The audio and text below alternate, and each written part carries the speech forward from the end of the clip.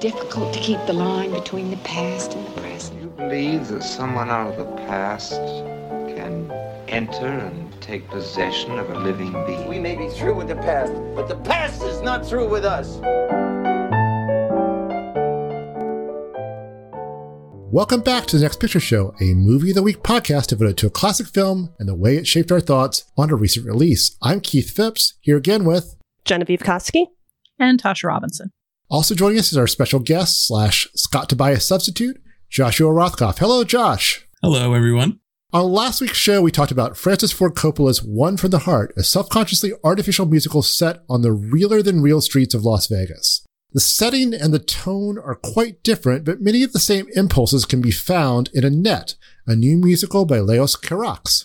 Like Coppola, Carax is not a director fond of playing it safe, whether that means shades of One from the Heart, recreating Paris's Pont Neuf Bridge for Lovers on the Bridge, or creating a rock opera starring Adam Driver as a self-lacerating stand-up comic who, and there's no way to discuss this film without spoilers, so keep that in mind, who murders his opera singer wife, played by Marianne Cotillard, midway through the film, and exploits the musical talents of his young daughter, the eponymous Annette. Annette is played through most of the film by a puppet seemingly designed to invoke pathos by its very look. Carax shoots the film in long, elaborate shots that are as impressive as they are disorienting.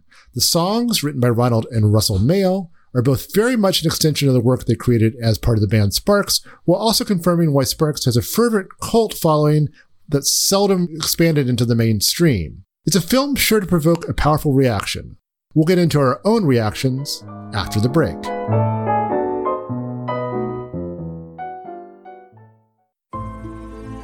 First time I fell in love.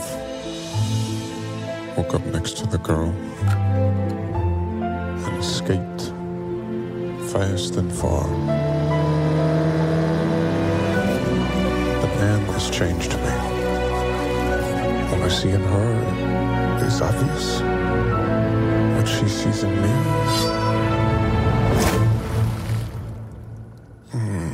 it's a little more puzzling. 1, 2, 3, 4.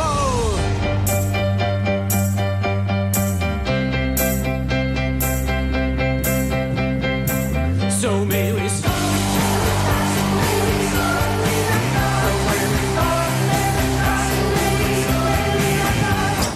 There she is.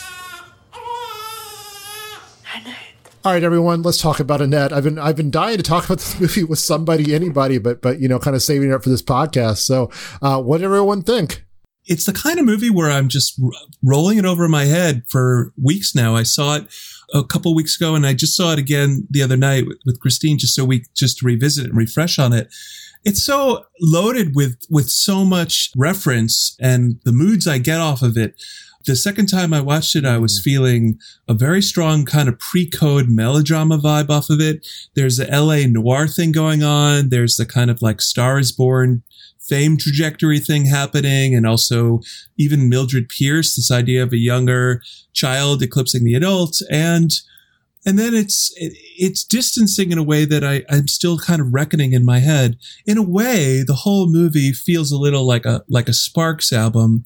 And, I am one of those people who knew so little about the Sparks until I saw Edgar Wright's Sparks Brothers documentary, in which I actually thought at first that they were a joke band, and I'm embarrassed to say that I knew. Oh, and then I was like, oh yeah, there's that song. But the Sparks are a little trapped in what I call the XTC syndrome, which is like such bitter, brilliant lyrics and such confrontational song structures and bold ideas. Why weren't they a bigger hit? They weren't a bigger hit because they are a very brainy, angular, confrontational band. And I think that that's sort of resulted in a confrontational musical. Yeah, confrontational was absolutely the word that I was going to invoke in my reaction to it. I think Bilga's review over at Vulture, said something along the lines of it's a film that dares you to like it. And I definitely felt that throughout. Like I was just kind of wrestling with myself, like, is this good or just weird? Do I like this or am I just curious to see where it's going? But that final scene, I think, really crystallized it for me and made it all work. I've only watched it once. I just watched it a couple nights ago for the first time. And definitely, I think I need to revisit it to get a fuller sense of what all it's on about. Because like the first like third of the movie, I thought it was going to be about something entirely different than what it turned out to be about, which is Adam Driver's character. You know, we do lose Marion Cotillard, fairly early in the film, and it becomes very much sort of his narrative arc. And I don't mind that, but I do maybe mourn a little bit what is lost in those early parts of the film about sort of performers' identity and just like performers in general and sort of the gender dynamic there. And it all kind of continues throughout the film, but it becomes much more in the head of Henry McHenry, Adam Driver's character. Hey, connection, Henry, Hank, between the two films. Yeah, but it becomes much more zeroed in on him. And I think it works because Adam Driver is just such a compelling performer, and he's very compelling here. And I don't think is concerned with being likable. In fact, I think he's relishing being unlikable here, and it kind of works. But if it weren't for that final scene where it becomes real, as it were, it may not have worked for me. I was just so drawn in by the opening sequence. The opening sequence and the closing sequence bookend the film in artificiality. It's a, Moulin Rouge style, we're telling a story, now our story is done kind of deal. And this movie does have some things in common with Moulin Rouge in that it's not reprocessing pop songs, but it is sort of reprocessing the mentality of a would-be pop band. It's big and theatrical and self-aware in a similar way, while not being visually like even remotely similar in terms of what it's trying to do. It has the same kind of like great big operatic emotions to the point where it honestly feels even more than Moulin Rouge, like it's based on an opera. Mm-hmm. So there's a lot going on mood-wise, but the opening, where we see Sparks in the studio beginning to sing a song, where the song is a meta song about the movie that we're about to see. That's basically, it's called So May We Start. And it's just them kind of singing over and over, like, can we start the story now? We're about to tell you a story. Is it okay if we get going with this? Here's how we want you to react to it. Like, keep in mind, we're kind of sensitive about it. Like, they're talking directly to the audience. And as they do so, they leave the studio and wander through the streets and gradually pick up the cast and more and more characters. You see the cast grabbing costume elements. Adam Driver, who spends a lot of the movie in a ridiculous wig, grabs the wig out of somebody's hand, and they go to their starting positions for this story. I was just so energized by that opening, by the audacity, by the color of it, by the energy of it, by the self-awareness of it. I'm kind of a sucker for meta elements and self-aware elements in movies. And I'm not sure that the movie ever quite got back to that verve for me, but it does remain a very self-conscious, self-aware film. It's very aware of cinema as a whole. It's very aware of very specific films, including, I'm convinced, absolutely One from the Heart, given some of the very direct crossover elements. There are some really stellar set pieces in here, but I also felt that there were elements that just dragged, where the music gets very repetitive, the action gets very repetitive, the emotions get very repetitive. And the long sequences of Adam Driver's stand-up comedian character doing his aggressive, confrontational, even hateful stand-up comedy really went by poorly for me. I feel like I understand why they're there, but I kind of wish there was okay, you've already seen the movie cut that more or less eliminated those segments, because I cannot imagine wanting to sit through them again at length. They tell you so much about his character and his character's progression. They're very important to understanding what's going on with him and to setting up some of what comes after that second performance. But they're also just long and excruciatingly in depth and very uncomfortable in a way that I just can't see playing well the second time. I kind of feel like this movie needs a second time through edit that narrows down some of these big emotional beats to like a more accessible, okay, we understand the gist. We don't need to hear you telling us how much you love each other for 10 minutes straight. We get it.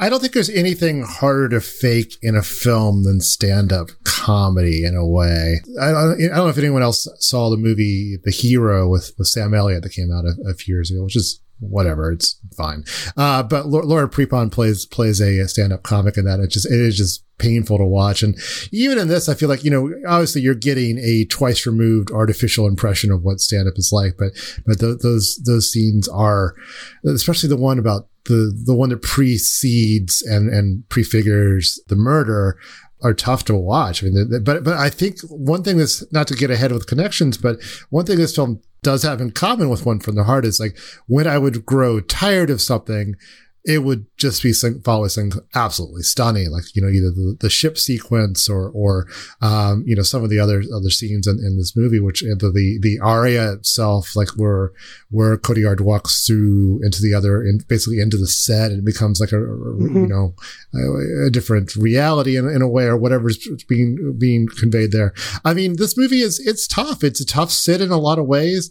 I think, like Genevieve, I really feel like without the final dramatic scene, not counting the bookends, it really does all come together. What the movie's about, what this journey's been. I mean, it is basically a kind of ultimately a bad person's ascent to hell, if I'm reading this correctly. And you leave Adam Driver's character in a really devastated, deservedly wretched state at the end of this movie. It's really powerful stuff. Adam Driver has this weird quality. You see it in girls, and you see it, first time I ever noticed him, you see it even in the Star Wars movie. It's like where, is this man kind of a monster? There's a real, like, kind of the Beast from Beauty and the Beast element to so many of his performances. I mean, he can be really tender, like in a marriage story, but even there, those outbursts of rage, it's like there's something that's kind of like beastly about him too. And this film plays into that really well. It's always interesting to me to think about how often Adam Driver is utilized in a quote unquote comedic role. Like Girls was a comedy. He's a comedian here. He's hosted Saturday Night Live like 3 times, because he's like not an actor I think of as funny, but he can perform funny, I guess, but just his demeanor just has this kind of natural, maybe aggression, but also like gloweringness to it. And it's certain, I think in this case, it makes for a very interesting take on a certain type of comedian. And the type of comedy that we see Henry do is much more like in the vein of performance art. Like I struggle to come up with any sort of like modern analog to like exactly what he is doing on stage. It's a little Lenny Bruce, yeah, but like the Lenny Bruce from Lenny, versus the actual Lenny Bruce, yeah. Right? Which was not that big a difference, but that's what it brought to mind for me. I would also say it starts off as Stephen Wright, and then as it visibly morphs into something more personal and off the cuff, it actually reminded me of some of the things that caused Tig Notaro to break out, where she literally bared herself on stage. And that's kind of what made her famous, was kind of, like literally taking her shirt off, but also symbolically just kind of bearing her agony to the audience. Yeah. And, that came out very differently. It came from a very different place, but I felt like that was part of what they were trying to kind of metaphorically channel here. The first time I noticed Adam Driver, I think as an actor, I enjoyed him on Girls, but I think it was in While We're Young, where he plays, I think, what might be like the first classic millennial performance. And I think it really does play on what you guys were both talking about, how it's riding the line between comedy and something beastly. By the end of that movie, he's supposed to be the villain, really. Again, I hope I'm not spoiling it for anyone, but I do think that there is something about him that's very self-deprecating, that's used extremely well in Annette. But it goes back to what you were just saying too, Tasha, about meta in movies. I totally dig on meta, but watching Annette, I've come to realize that there are several different shades of meta. Like it's not just that first opening musical number that you notice, but there's actually a prefatory section before that where you hear a voice saying, do not breathe, do not talk, do not fart, only do these things in your head. And I think because it's so early in the movie and you're so excited just to see a movie, you don't really think too much about that. But that's the bad kind of meta that I think exists like threaded throughout Annette, where it's almost too showy and too proud of itself in a weird way. Like it's so flaunts its ideas, and it reminded me in certain cases of student filmmaking. And I say this with love because I think I was once a student filmmaker myself, but I where it seems like the filmmaker is just coming up with their ideas for the first time and no one has ever had them before. And I think that Annette is extremely proud of its own controversial provocativeness, almost to a point where it will overstay its welcome, not just in the comedy scenes, but do we need a scene of Henry McHenry in a club singing in a bathroom with girls around him? Do you remember that scene in the movie? Mm-hmm. Like there's such an overindulgence to this film that I know that people are going to love and find endearing because it goes there. But I think there's a part of me that, to your point, Tasha, wishes that it was kind of reined in a little bit or had another pass through editing. More disciplined. It's a weird thing to say about a movie that's so deliberately sprawling and, again, operatic. I mean, Marion Cotillard's character is an opera singer. We see her performing opera on the stage. Her big performance literally ends with her singing, "And now I die, I'm dying, I'm dying, this is me dying, I'm dying now," and then lying down and dying. And I kind of thought, that is the mode for a lot of this film, is people singing very literally what they're feeling, what they're thinking. In a way, Genevieve kind of tapped into it when we were talking about One from the Heart. In certain kinds of musicals, you expect people to be bursting into song because they have something they want to express. But here, the most banal things that they're experiencing and feeling get expressed along with the big operatic things. The secret things and the public things, the small conversational things, and the just laying out details and plans things, all get sung. And it is kind of part of that feeling of lack of discipline. Maybe this goes to the thing you were talking about, Joshua, last week in terms of not feeling a unifying aesthetic in the lighting and cinematography. Here, I was kind of looking for a slightly more unified concept of, as we're singing all of these things, are these secret feelings? Are these sometimes people are singing just because they're talking to each other? Mm. I kind of alluded to this earlier, but so to back up, the songs are also very repetitive. They say the same lines over and over and over again. "We love each other so much" is obviously the pinnacle of that. But I think, and so may we start at the beginning. That's another one, just where the same line is repeated over and over again. And for the first half hour or so of this movie, I was really tapped into it and reading it as a commentary on the life of a performer, and in extending that to the repetitiveness of the music and sort of the repetitiveness of being a performer and doing the same thing every night and channeling human emotion in the same way every night and trying to be authentic in doing it. And both of these characters are doing that in very different ways, through her through singing and him through his quote unquote comedy. So at that early stage in the film, I was kind of processing the music on that level and being like, okay, this is kind of interesting, merged with all the artifice of this film. I'm kind of interested to see where this is going. And then it went in a very different direction. And those themes don't entirely disappear, but they definitely feel less central than they did to me in those early scenes. And the music kind of lost the connection to that theme as well. I completely resonate with everything you're saying now, Genevieve. And it also, for me, that's very much what Sparks is about. And I don't necessarily mean that as a compliment. Their music is very minimal and it is very repetitive. And I don't know if they have the melodies. I mean, call me, I sound like such an establishment guest you have this week, but I really think that musicals should have melodies. I think songs should be hummable, and they don't have the tunes. I mean, I know I sound like Irving Thalberg right now, but Annette does not have hummable songs, and I feel like that's sort of a weakness of it. I think your reading of it is very generous. This idea that the repetitiveness comes from the fact that they're both performers, and maybe that's a deadening part of their life. And they come together and they don't have to be repetitive, but they are repetitive when they come together. The second time when I saw it, there was a repeated line that Henry has where he says, "There's so little I can do." And every time he said that line actually grew more substantial for me. At first, I thought that it was a sort of a general helplessness he was feeling and his career was tanking, whatever. Then I thought maybe he means it literally.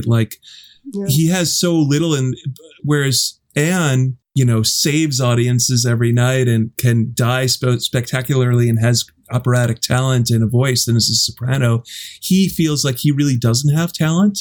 He's a self-hating comedian. He has rage. He has rage, and he slays the audience where she saves the audience. I mean, so that repeated line actually was beginning to gain resonance for me. But I really do feel like there's something about Sparks's artistic mode of composition that I don't think is suited for a musical. I mean, it's very minimalist and repetitive and Philip Glass-like. And did any of you get that Philip Glass vibe? For sure. Like this, I did. Yeah, for sure. I was very Einstein on the beach, especially the We Are So in Love and everything, and the Me Too sequence as well. It felt very, very classy. But I mean, I like that. I want to come back to that sequence, by the way, the Me Too sequence. But yeah, there's a lot to unpack there. Yeah. But the film doesn't come back to it, but we should come back to it. Right. Well, maybe we'll get there more quickly than that. But I will say, I do like the music in this movie, and I do think it suits the type of movie that he's making, which is not necessarily a crowd pleasing type of musical, and not necessarily, I don't think this film wants you to feel pleasant for a moment while you're watching it, and perhaps more pleasing music might work against what this movie is trying to do. The Me Too sequence, I did get into a small discussion about this in one film circle where I communicated, and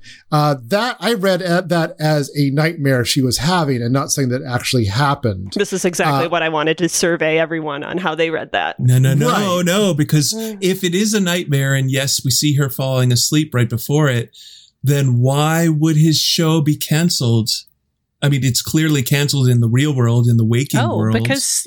But I thought that was as part of his, sort of the A Star is Born arc of this, where her star is rising, his is falling, or perhaps, he's kind of lost his edge in some way. I think it's after that disastrous, Tickled My Wife to Death set where you kind of get the sense that the public is souring on him in a way that not necessarily has anything to do with that sequence, which I did read as a dream. I read the 6 women have come forward sequence as a dream. We literally see her fall asleep beforehand and wake up afterward. There's no sign that anybody else has experienced this thing. But I think it's channeling an actual anxiety about his violence, about his moods. It's foreshadowing. It's laying out something that she feels, but has not articulated or has not sung to us yet.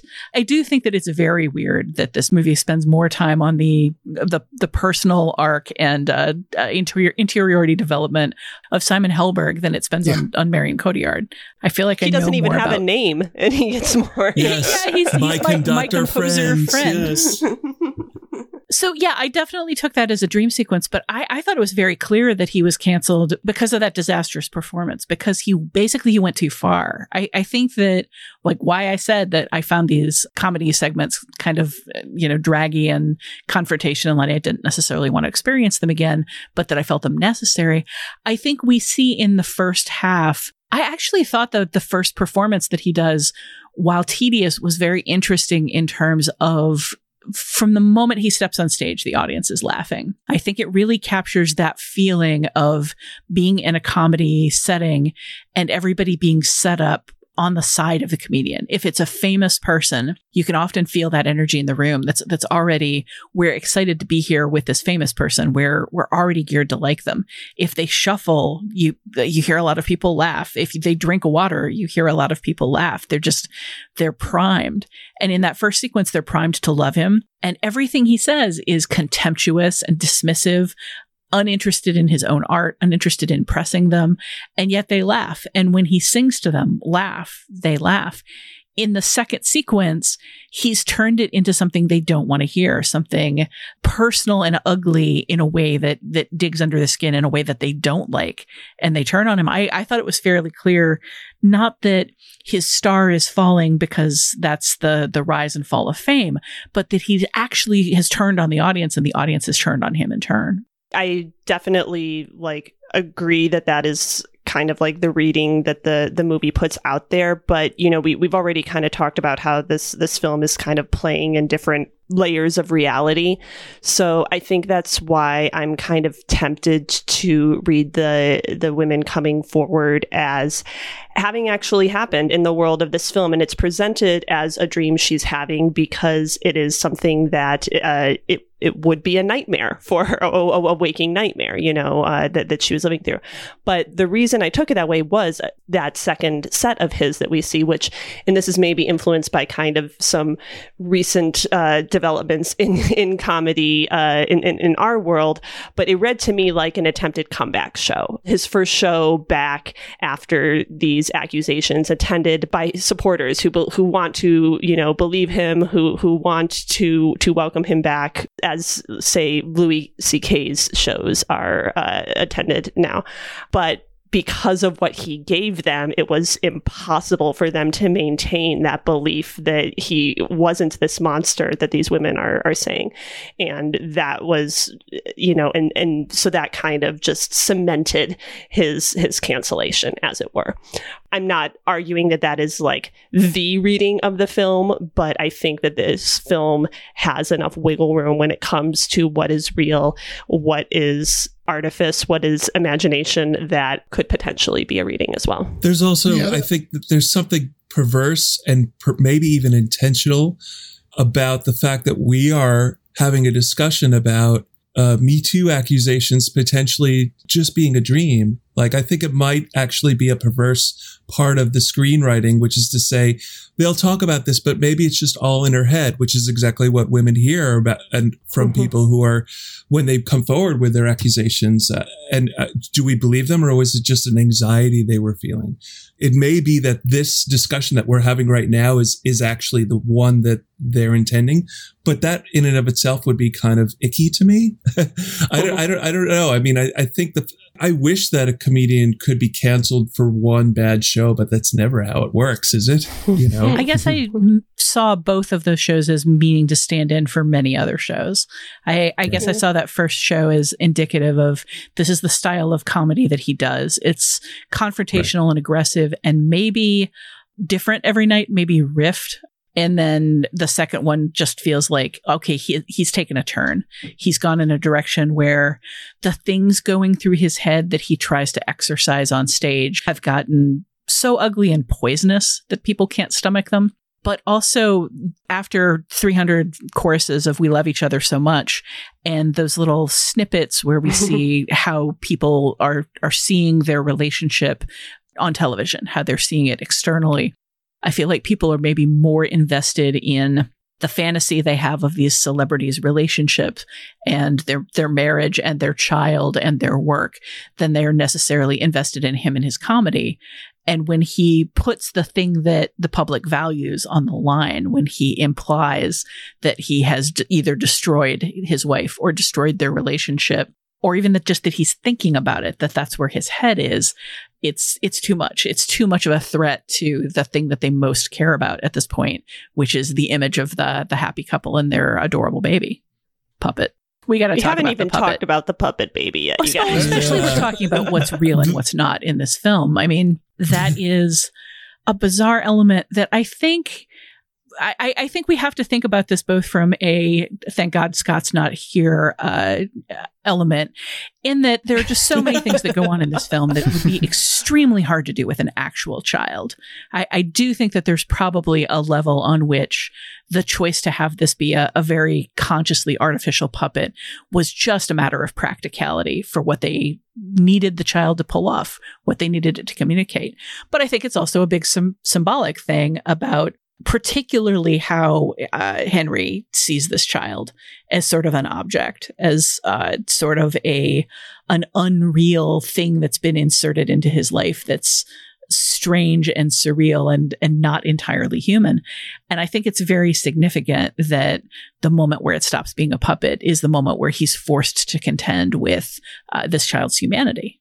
Yeah, he also has that fantasy before Annette is born of seeing Annette come out and she has like clown makeup on. Yep. Do you remember that? Where yes. So very, very Pee-wee's Big Adventure. Right. I feel like I feel obviously that prefigures the actual Annette who arrives and is kind of puppet-like, but it might be his anxiety of, he has this woman who he clearly idolizes, and that the product of their love together, even though they say they love each other so much, is going to be something fake and like like almost a comedian's idea of what a baby would be. Like it would be ruined because he's so self-hating. Like, and this is the only thing. And then are we also supposed to believe that scene where he sits on Annette when he's babysitting and you see that he's accidentally sat on the puppet? Is that also fantasy or is that real? Who's to say? Or does it reflect something that's real, but in a symbolic way? Right. Or I mean, what do you guys, I mean, there's so many layers to this, and I don't even know if the film has it figured out. Yeah, nor do I. It's a disturbing moment. I will say I do love the puppet. I do, and I find the puppet moving, and I find the puppet moving in the same way that like Tintin or something where a cartoon where not all the details are filled in, where you kind of project your own emotions onto it. It's a really striking creation, and I thought it was, I think there might have been a practical matter behind that choice, but it really works. I find myself pondering like why it works. Like, why do I find that scene where Cotillard's body floats by the bed where the puppet is, is placed? Why do I find that so upsetting and moving in a strange way? And I don't have an answer for it. I think it's just puppet magic or something. I mean, I think we're primed as humans to anthropomorphize things that look remotely human. I think the puppet always looks wiser than its child years and very sad and very knowing. It really strongly evoked the Gelflings from the Dark Crystal for me. Just the big protruding ears and the particular features of the face seemed really familiar to those like little wizened, wise beyond their years, like sad and lonely creatures. But it also kind of evokes the humanity of the puppets in Anomalisa, which just kept kind of coming back to me mentally during all of this. Those are definite references that struck me as well. And also the whole final section of the film feels very much like King Kong to me.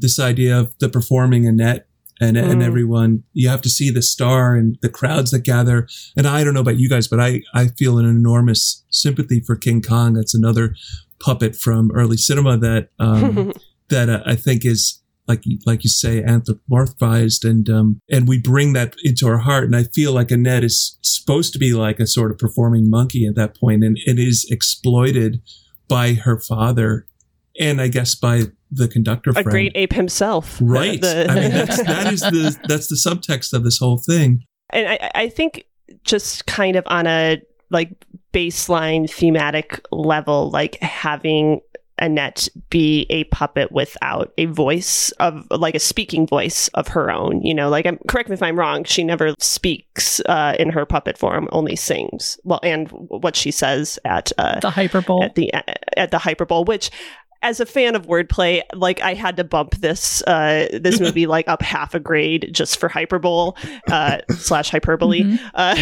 Just yes. That's very clever. But anyway, going back to the puppet, like her, not having her own words to speak and being kind of physically manipulated by other people. She's often being carried around and her limbs are being moved, by other people. And I think it's just maybe just kind of commenting, at least in the early going, on how like new parents place just kind of all their hopes and their identities themselves into their child, that when the child hasn't like formed their own personality yet, it's all just kind of what the parents are projecting onto the child, as it were. And then later in the film, I think that kind of translates into maybe being less about a parent-child relationship and more about a performer-manager relationship, and kind of I thought about Britney Spears, in those scenes, and obviously her taking a human form at the end, and Henry seeing her as a person, at this ending moment. I think that's what just made it's like a nice little pin drop moment, and where the arc of Annette lands. It's like, oh, that's what that character's purpose was. Doesn't Carax dedicate the film to his own daughter? Isn't that the dedication at the end? I believe so. Yeah. And I think that's and she's her in the beginning, right? Right. Yeah. And I think her name is, I want to say Nastya. I forget. I think that's her name though. Nastya. Yeah, this is a strange film to dedicate to one's own daughter. Goodness, I don't have a problem saying that, but it's because it kind of is about absentee parenting in a weird way, or irresponsible parenting, and also portrays children as props. It's a very strange. Its take on children is very strange, and I know that the males don't have children either. So I do wonder where this film comes from in their, why this musical was something they very much wanted for years and years to get made. I do feel like you referenced earlier the idea that Henry loves and idolizes his wife. I'm not entirely sure that's true. I feel like the repetition of "we love each other so much" comes in part from a place of them trying to convince themselves. Like there's so little that goes on besides sex and posing for the camera and singing these things to each other and to themselves over and over and over. And it kind of feels like when Annette comes along, she's a prop in their ongoing story of how beautiful their love is and how important their love is, which is, again, as Genevieve pointed out with One from the Heart and here, both, they're performers. They're presenting this image to the cameras. It's got kind of a Brad and Angelina vibe to it all, just in terms of like, we have to be the perfect couple. We have to be the perfect parents. And for each of them, their performances and their career are these objects that are used for profit. And then when Annette comes, she eventually becomes an object to be used for profit too.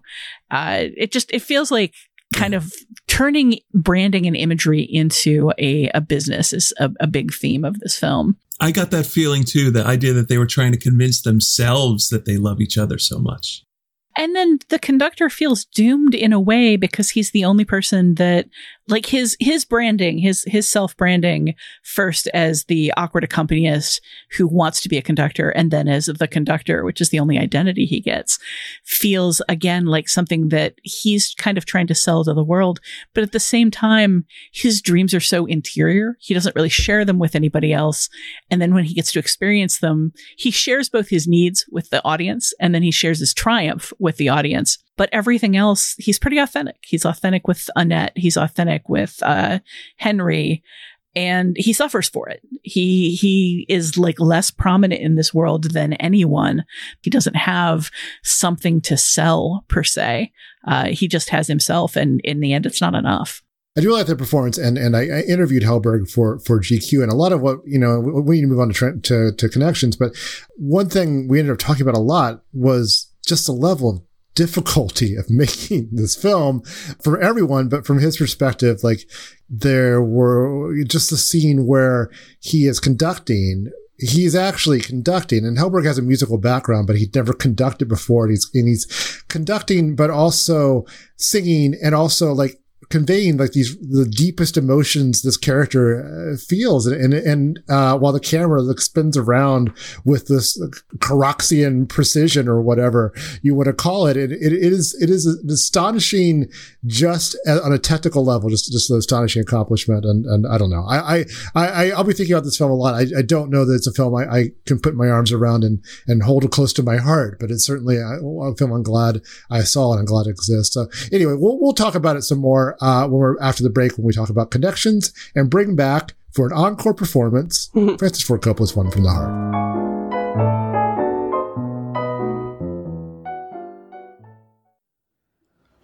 This is how I killed my wife. Sick!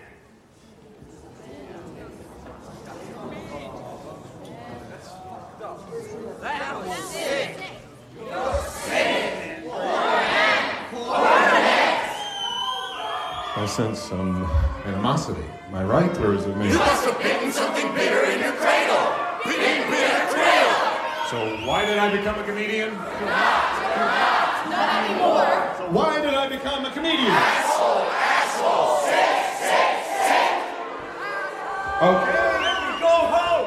Ready? Now it's time for connections when we bring these two films together and talk about all the things they have in common. And I feel like there's a lot, both superficial and specific in these two films. One thing, we want to talk about is just the bigness of it all, of the filmmaking, which we kind of alluded to especially toward the end of that last discussion, and of the emotions. There's literally an opera singer in one of these films. Tasha, do you want to run with these ideas? Sure. I mean, I feel like we could spend this entire time just talking about the small connections, of which there are so many. I feel like Carax must have been openly referencing this movie. Like, one of the biggest ones being, I guess a lot of movies open with curtains opening, but it just really struck me that both of these movies open that way. But when it comes down to things like there being a scene where Hank conducts, and it's maybe his most emotional and likable moment in the movie, and then we get an entire character whose only desire in life is to be a conductor, you can't tell me that he wasn't thinking of One from the Heart. But with that in mind, One from the Heart, like what stands out about it, what makes it so memorable to us, even as we resist some of its desires, some of its storytelling, and its conclusion, it was shot entirely on sound stages. It presents a very false front version of Vegas that is sometimes literally looking off into the distance of like beyond a set and seeing what is not much more than a stylized painting of Vegas. In the sequence where Ray and Franny dance together, where there's a painting of a cruise ship, a very stylized, cartoony cruise ship in the background, and they're dancing together in this very artificial, like magical fantasy space, you understand that what's being conveyed here is what they're feeling, what they want, what they're thinking. So much of that carries over to Annette in much darker ways, I think. What stands out for me most is the scene on the boat, which we haven't talked about much. Keith characterized Henry as having murdered his wife, and I'm not sure that I would put it that way. It feels more like... I almost piped up too. It's something we can talk about in another connection, I think. But to me... He didn't murder her. I agree with you. I agree with you. He was very irresponsible. Yes. He created conditions under which she could die and then did nothing to stop her from dying, and then convinced himself that he was incapable, which is untrue. So, like, he's definitely guilty. I'm not sure that I would call it murder legally, second-degree murder or manslaughter, but, morally being an asshole.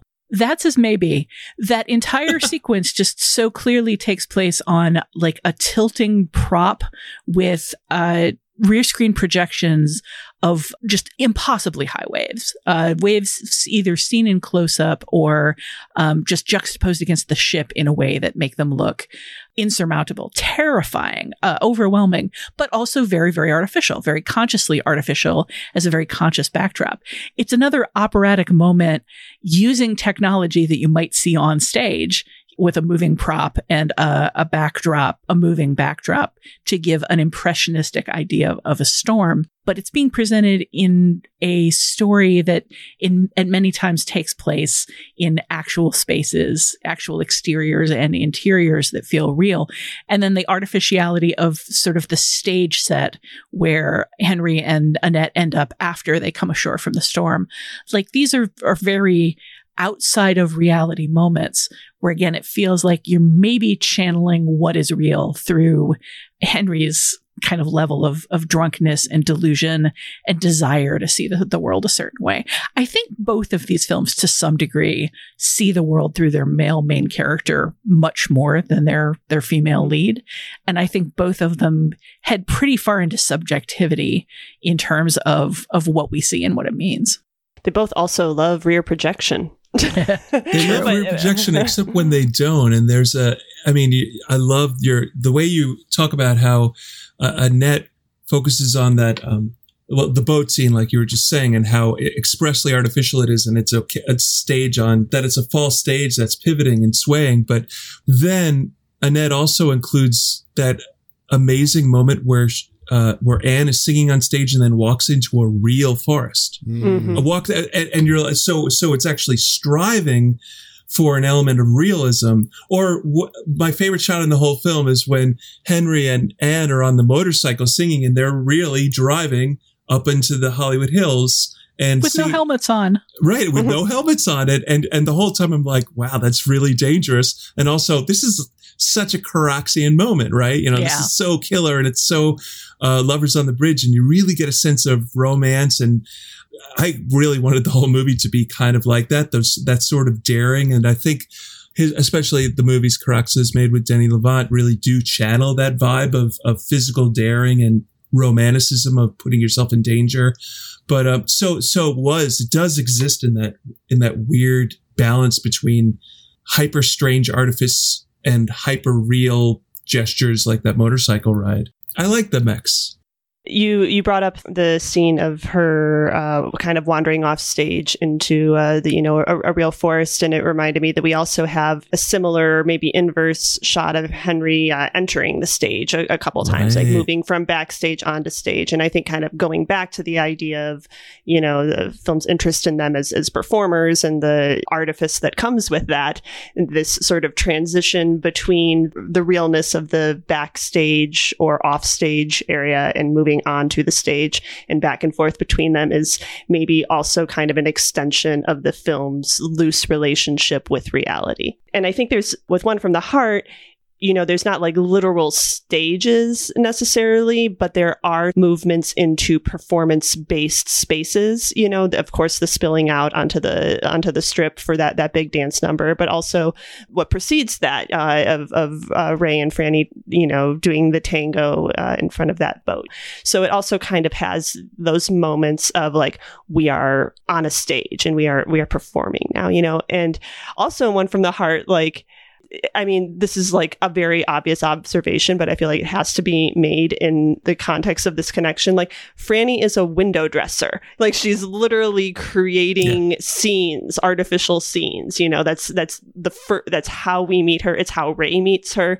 It's very much tied into that character and her relationships, the idea of fantasy. Obviously, she's like working for a travel agency. Escape is built into that, but also artifice. Did it throw anybody else that tickets from Vegas to New York City were like $400 round trip?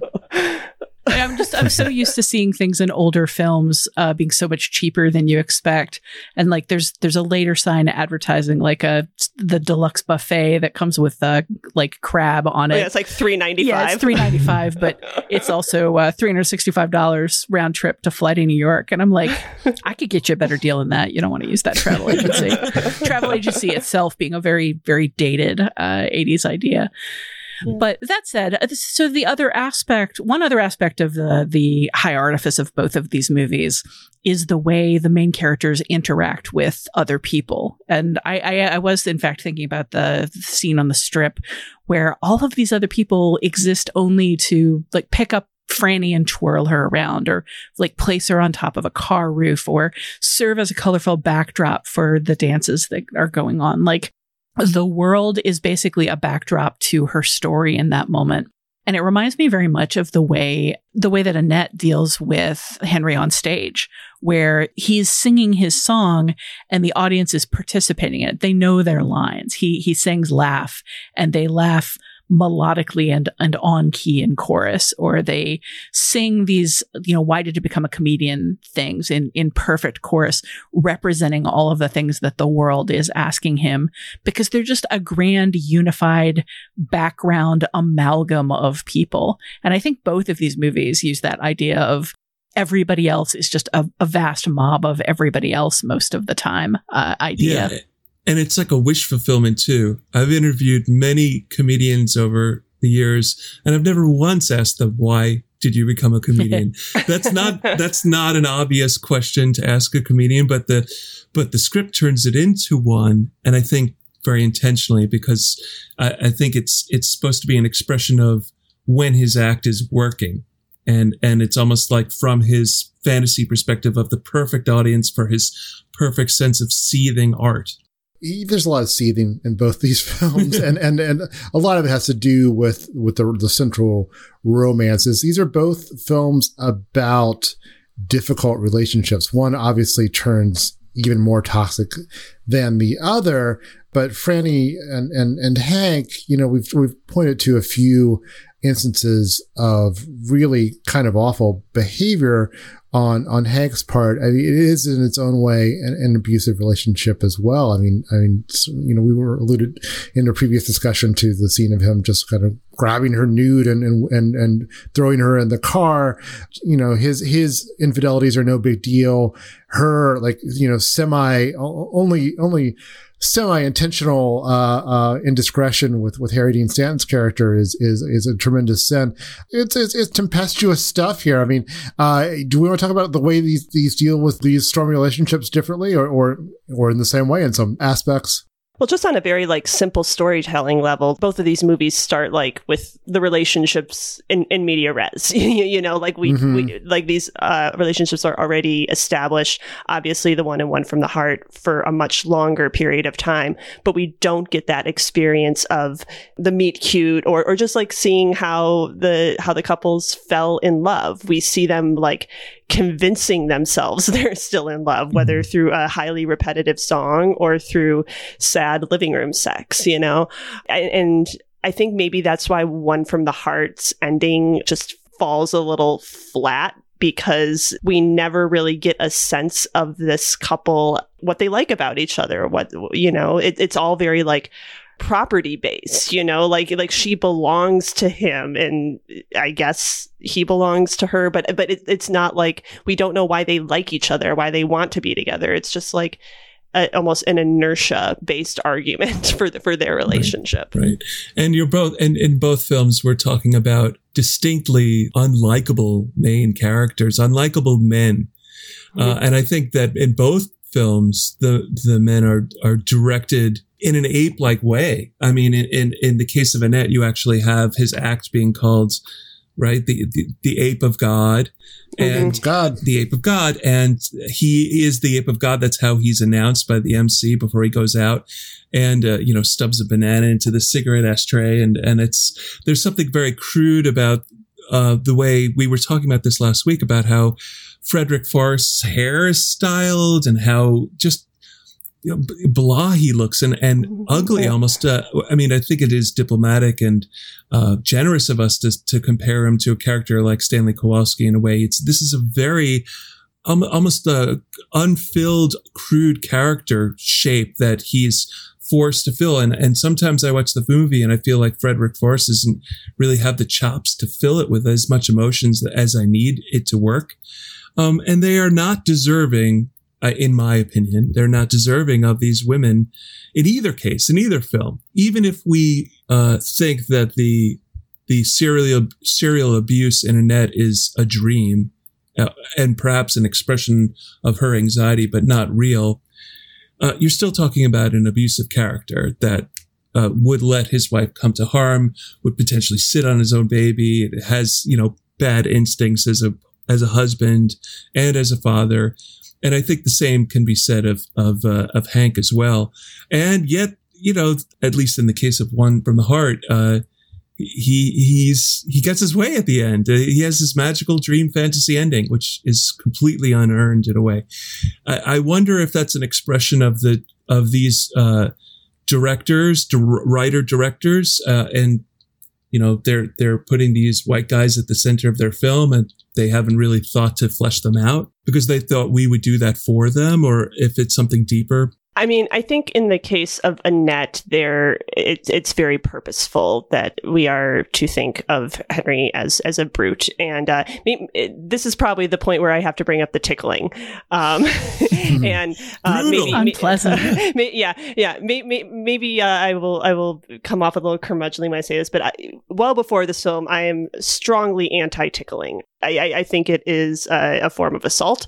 I know, scientifically speaking, that when we laugh after being tickled, it is a panic response, not a response of happiness. And I think the way that it is deployed here, with us first seeing him tickle her in this supposedly loving manner, but that becomes quickly apparent in that scene, and especially subsequent scenes, is a form of control and abuse. And I was basically like anti-Henry from the tickling onward, and I was kind of gratified to see it come back in his second act as sort of him killing her by tickling her being what turns the audience off of him.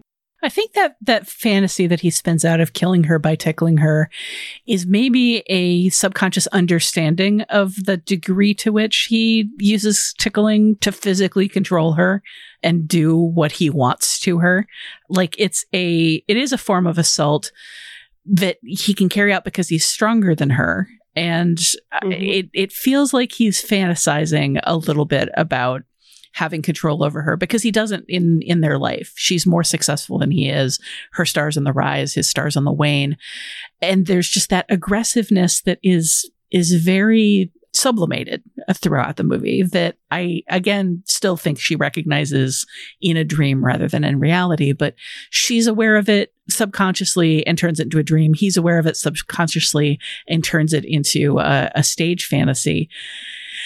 I think that it all gets very, psychologically complicated compared to One from the Heart, which again, just literally has a man grabbing his naked, not even girlfriend at that point, the object of his desire, out of her lover's bed, carrying her publicly through the streets, throwing her into the car. It's caveman behavior.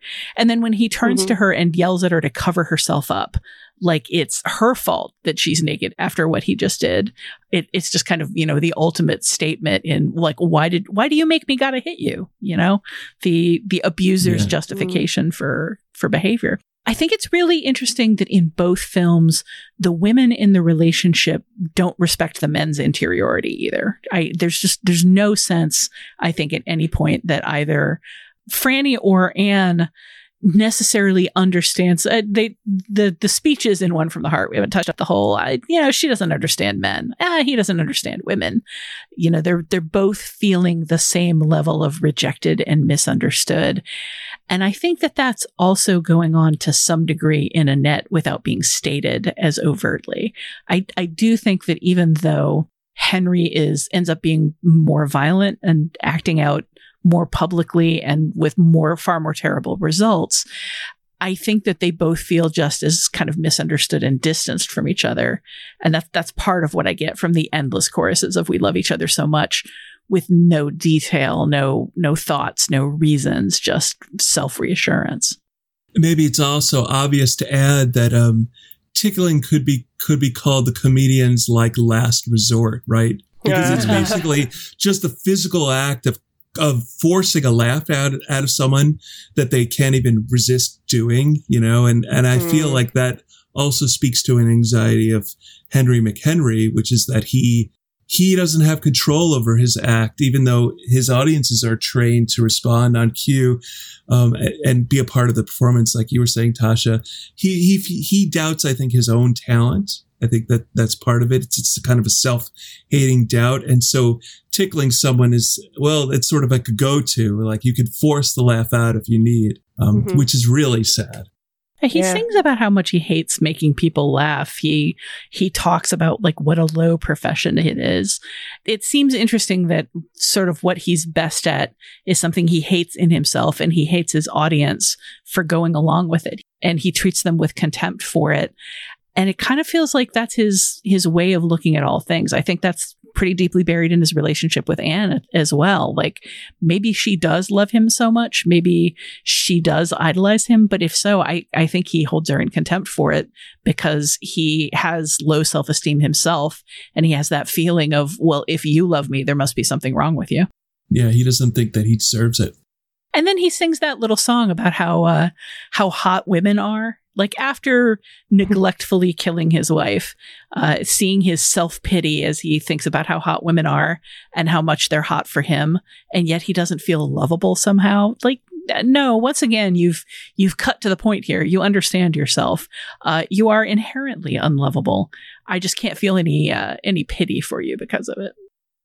Yeah, he sings, "When will I be lovable again?" That's like he honestly wants the answer to that question, which, actually dovetails nicely with the last idea of the film, which is that he will never be able to love anything again. And he tells Annette, "Well, can I love you, Annette?" And she says, "No, not really." So he robs himself even of his own ability to love, which is questionable to begin with. That we never really talked about that final duet in Annette where the puppet stops being a puppet and becomes a small child. And the small child gives an incredible performance. Right. Long takes. In a duet with Adam Driver, like holding her own, aggressively facing off with him. And I think in a movie that is so operatic, that is about such big emotions, and that is, as we're talking right now, about such poisonous relationships in both cases, it's interesting to see that basically what she's doing is refusing to be poisoned. She sees her mother as having been poisoned by the relationship. She is a character that there is no like analogous character in One from the Heart. There's no next generation. There's nobody to come along after the fact and say, it stops here. Like we're not continuing the cycle of abuse. I'm not letting you do to me what you did to my mother. But that's what we get at the end of Annette is effectively, you destroyed my mother. You destroyed the man that may have been my father, but you won't destroy me because I'm not going to let you. That young actress's name, by the way, is Devin McDowell. And I just want to call her out because she is pretty fantastic in that short little bit. Just unbelievable. Yeah, it made me wonder if they fashioned the puppet to look like her, or if they found an actress to look like the puppet. I'm not sure how the production of this film worked. Before we leave the relationships aside, we should talk at least briefly about sex in both of these films, which I think kind of capture the eras in which they were made, in which the nudity and sex in One from the Heart, while we agree, leering at a couple of moments is a little more casual, a little more like part of the fabric of the film.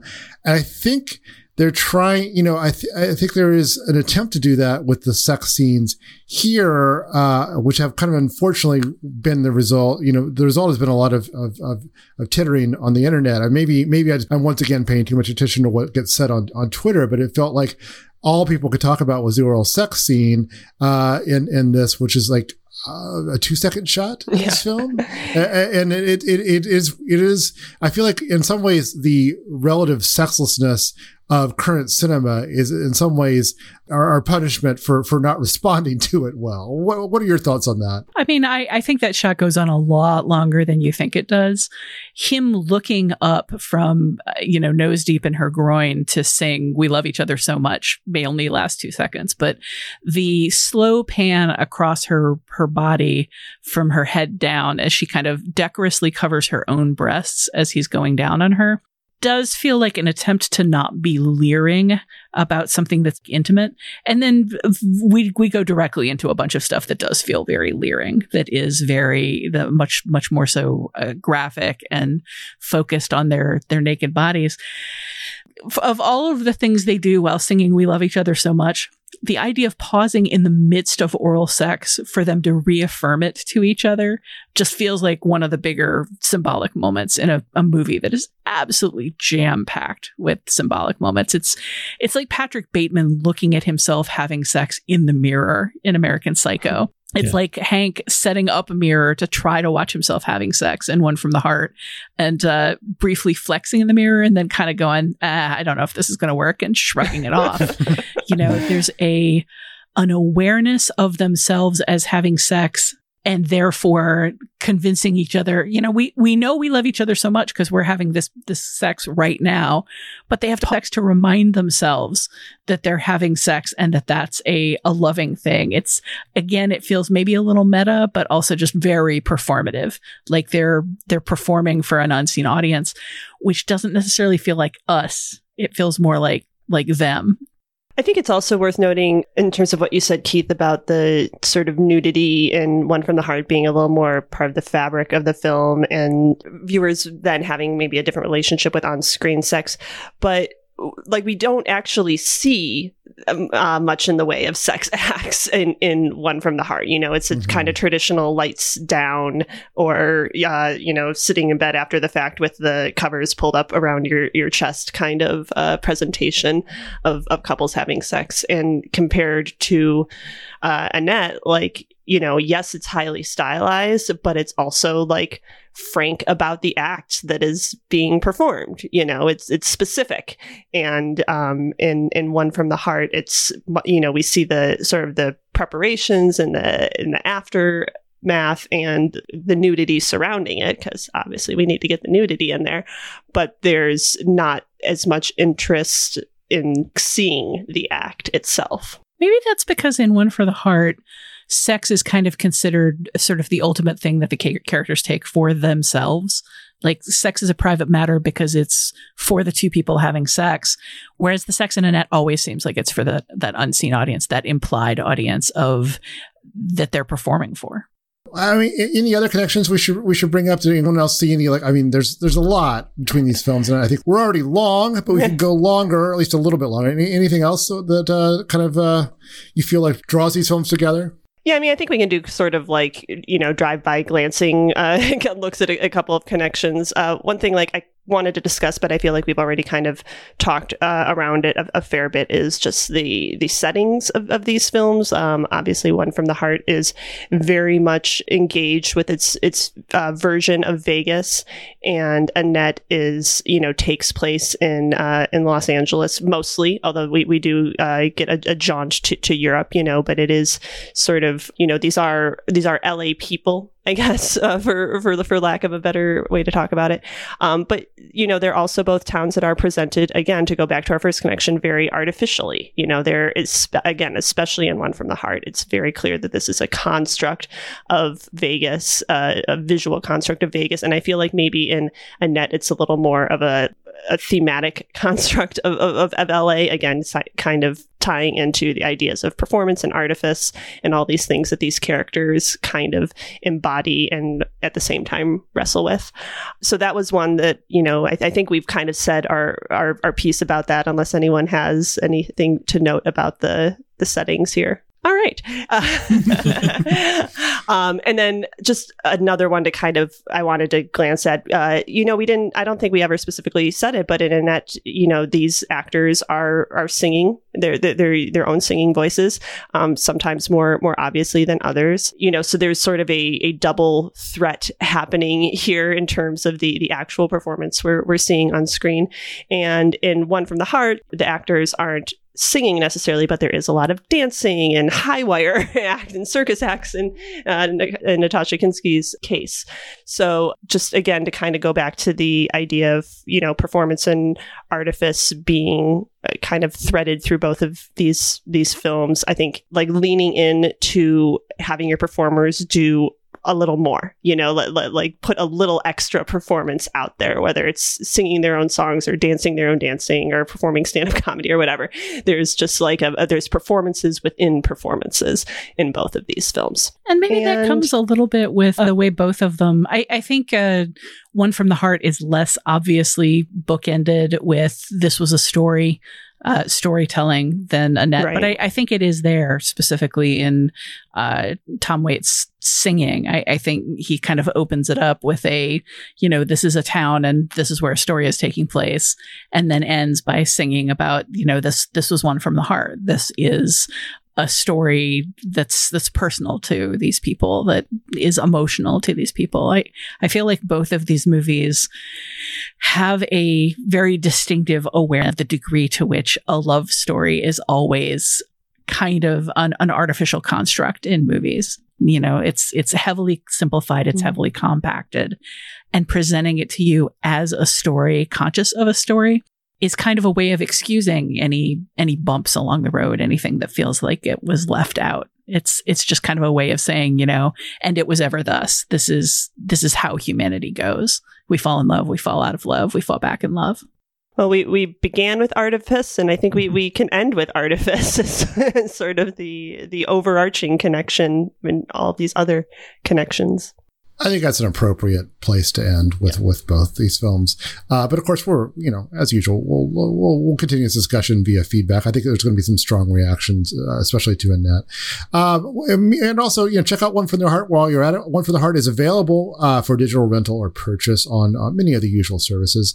There's also a sadly out of print DVD version, which has a lot of cool extras on it. Some fairly frank extras, about the rise and fall of this particular era of Coppola's zoetrope, and a commentary from Coppola, which is, of course, quite good as well. Annette is in select theaters and streaming on Amazon Prime. We'll be right back with your Next Picture Show.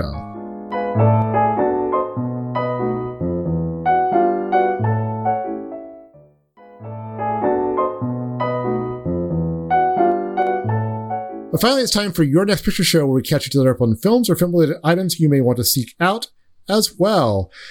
Josh, what in the film world has been good for you lately? Oh, well, last night I got the opportunity to see Julia Ducournau's Titane, the Palme d'Or winning Titane, or Titane. I don't know how we're supposed to be pronouncing its title. It is brace for awesomeness. It's coming out actually in October, I believe, and Neon is releasing it, but this is an incredible film that has a lot of J.G. Ballard to it and a lot of Cronenberg as well, body horror. It's about I don't want to ruin anything. The easiest way to simply describe it is about a young woman who has sex with a car. And we'll leave it at that. And, but it also has this kind of like sneaky element of compassion about it, where there's a sort of an acceptance and a forgiveness, regardless of ethical shortcomings, that's very moving. So it feels like the full experience. Julia is definitely the real deal. I don't know if any of you saw Raw, which is a very hard film to watch. This has moments that are equally as off-putting, I guess you could say, but they're thrilling, and there's a great sense of command and confidence in this film. Very worthy winner of the Palme d'Or. And when you start hearing about Titane, or however we all decide to pronounce it, definitely keep that one on your radar. I had no idea what that movie was about, and now I think I know less about what it's about. Well, that's good that I'm definitely serving the film, because the less you know about it, the better you are. But I did like Raw a lot, and although it was tough to watch, as you say. So, yeah. So I do look forward to it. Genevieve, how about you? What have you seen lately?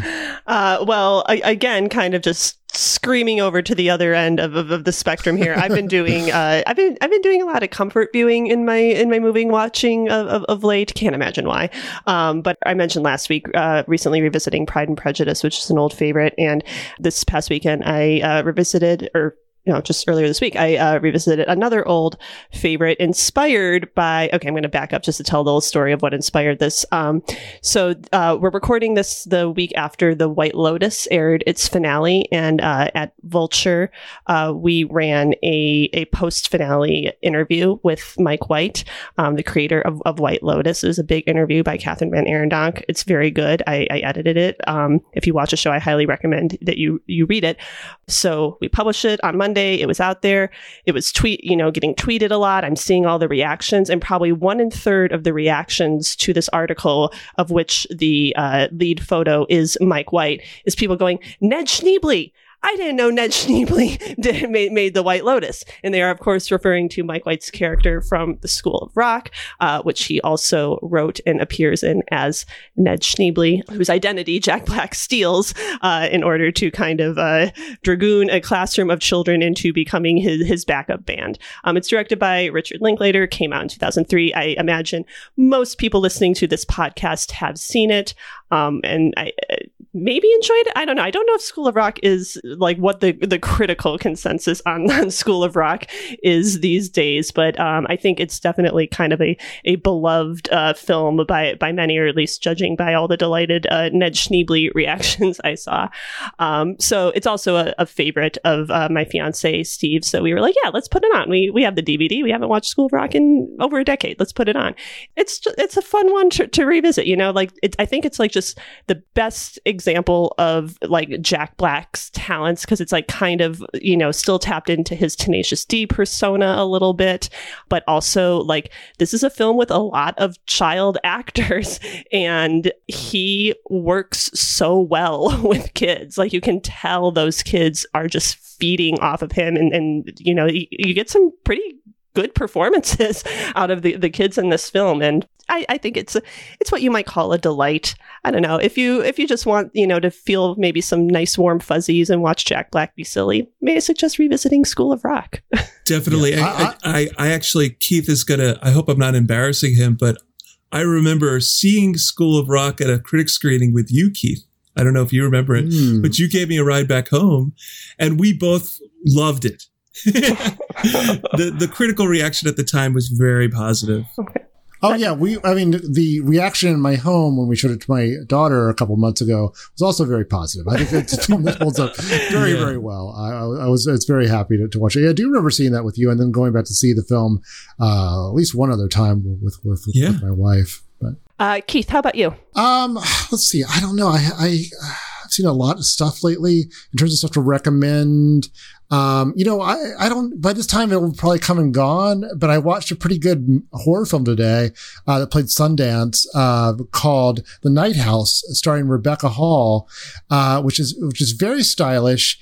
And I think it's a thornier and more complicated than usual sort of haunted house story, where you get to the end and it's not quite entirely clear what you just saw, but it was all really compelling.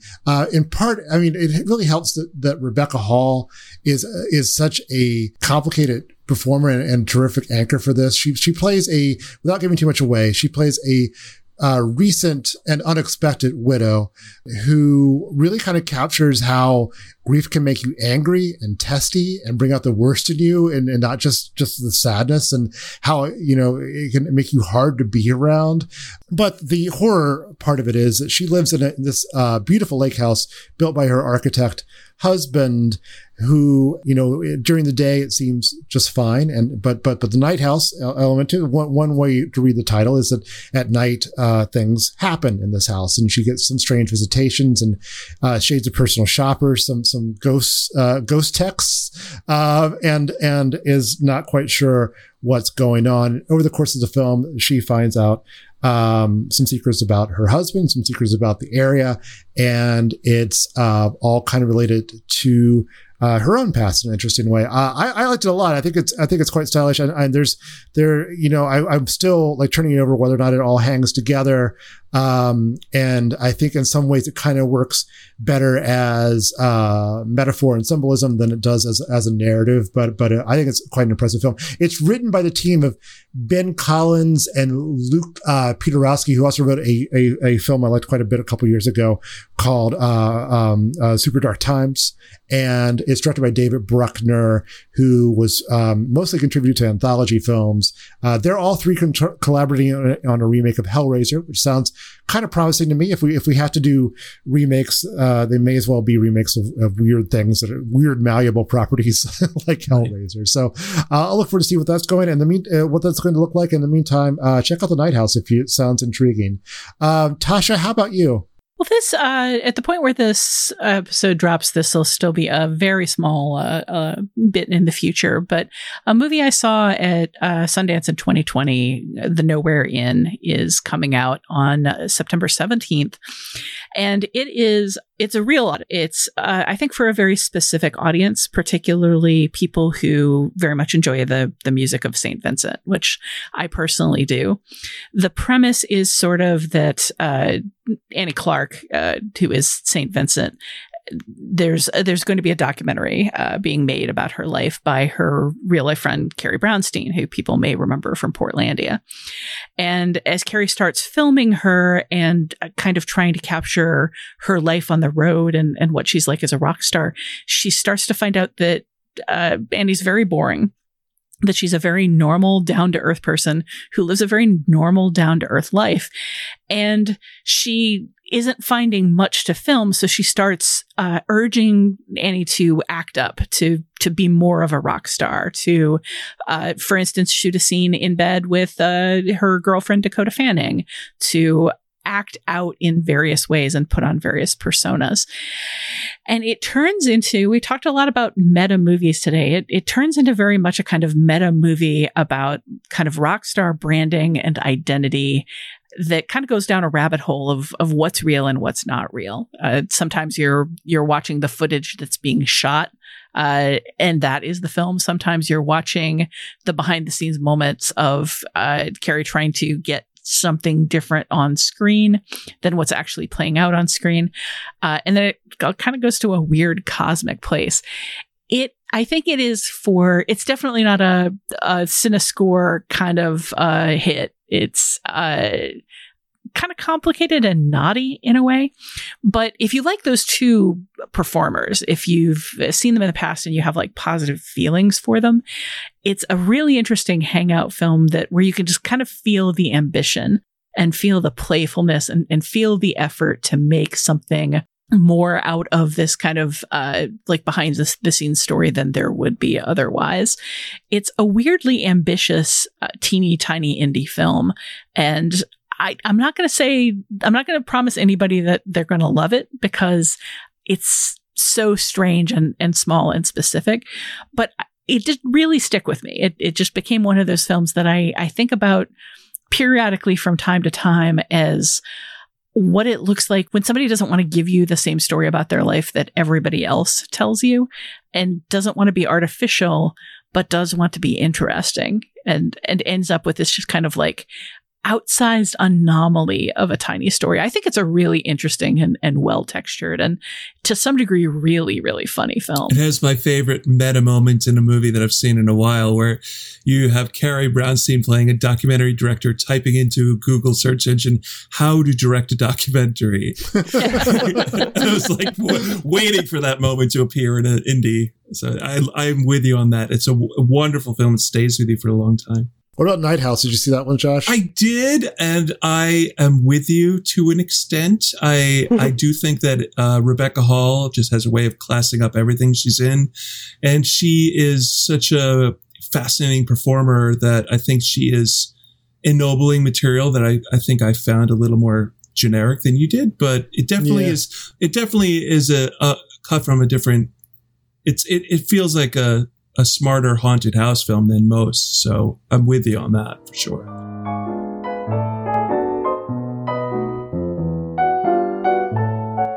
And that's it for this edition of The Next Picture Show. Our next pairing will drop on September 7th and September 14th. Genevieve, what do we have on tap?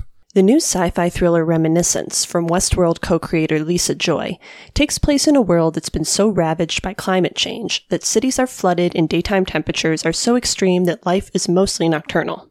So naturally, people want to retreat to memories of better days. Hugh Jackman stars as the head of a business that allows people to relive specific memories, which sounds great but can have its perils, as we discover when a client, played by Rebecca Ferguson, wants to use the service for the seemingly anodyne purpose of finding her missing keys. The technology in Eternal Sunshine of the Spotless Mind does exactly the opposite. It promises to target and erase specific memories. But when a heartbroken Jim Carrey tries to use the service to numb the pain from his breakup with an ex-girlfriend, played by Kate Winslet, he finds himself scrambling to hold on to those memories. In our next set of episodes, we're looking at Reminiscence and Eternal Sunshine of the Spotless Mind, and talking about the nature of memory and how even the worst moments in our past have value. Reminiscence hasn't been wildly successful in theaters, but if you want to play along at home, it's still on HBO Max. Eternal Sunshine is rentable on all the usual services. In the meantime, we'd love to hear your feedback on this week's discussion of Annette, One from the Heart, or anything else film-related you'd like to talk about. We want to include your thoughts on future episodes of the show. You can leave a short voicemail at 773-234-9730 or email us at comments@nextpictureshow.net. Finally, before closing out this week's episode, where can we find everyone these days? Genevieve, let's start with you. I am the senior TV editor at vulture.com, and you can find me lurking on Twitter at Genevieve Koski. Josh, how about you? Easiest way to reach out to me would be on Twitter, where I'm at Josh Rothkopf. I'm doing freelancing for a number of publications, Empire Magazine, Sight and Sound, the New York Times. But I would love to hear from you. Please reach out to me on Twitter. Tasha, what about you? I am the film and TV editor at Polygon.com. You can find me on Twitter at Tasha Robinson. Keith, what about you? I'm a freelance writer. I'm kind of all over the place. You can follow my writing on Twitter at kfips3000, where I post my links, where I write for places like GQ, The Ringer, Vulture, TV Guide, other places as well. Check out what I'm up to there. Our absent co-host, Scott W. Tobias, it can be found on Twitter at Scott_Tobias. He writes for all kinds of places too. The New York Times, The Guardian, where he's on the anniversary beat. He's just writing up a storm all the time, right? Wish him a happy belated birthday when you hear this. Yes, let's all wish him a happy belated birthday. When you get this, you'll say it'll be 2 weeks too late, but I'm sure he'll appreciate the sentiment. You can stay updated on the Next Picture Show by visiting nextpictureshow.net and via Twitter at nextpicturepod. You can also contribute to our Patreon and get bonus content at patreon.com/nextpictureshow. If you haven't subscribed to the show on Apple Podcasts already, please consider it. And please also consider rating and reviewing us, which will help others find your favorite movie podcast. Thanks to Dan the Bake Jakes for his assistance producing the podcast. The Next Picture Show is proud to be part of the Film Spotting family of podcasts. Please tune in next time. So may we start. So may we start. It's time to start. High time to start. They hope that it goes the way it's supposed to go.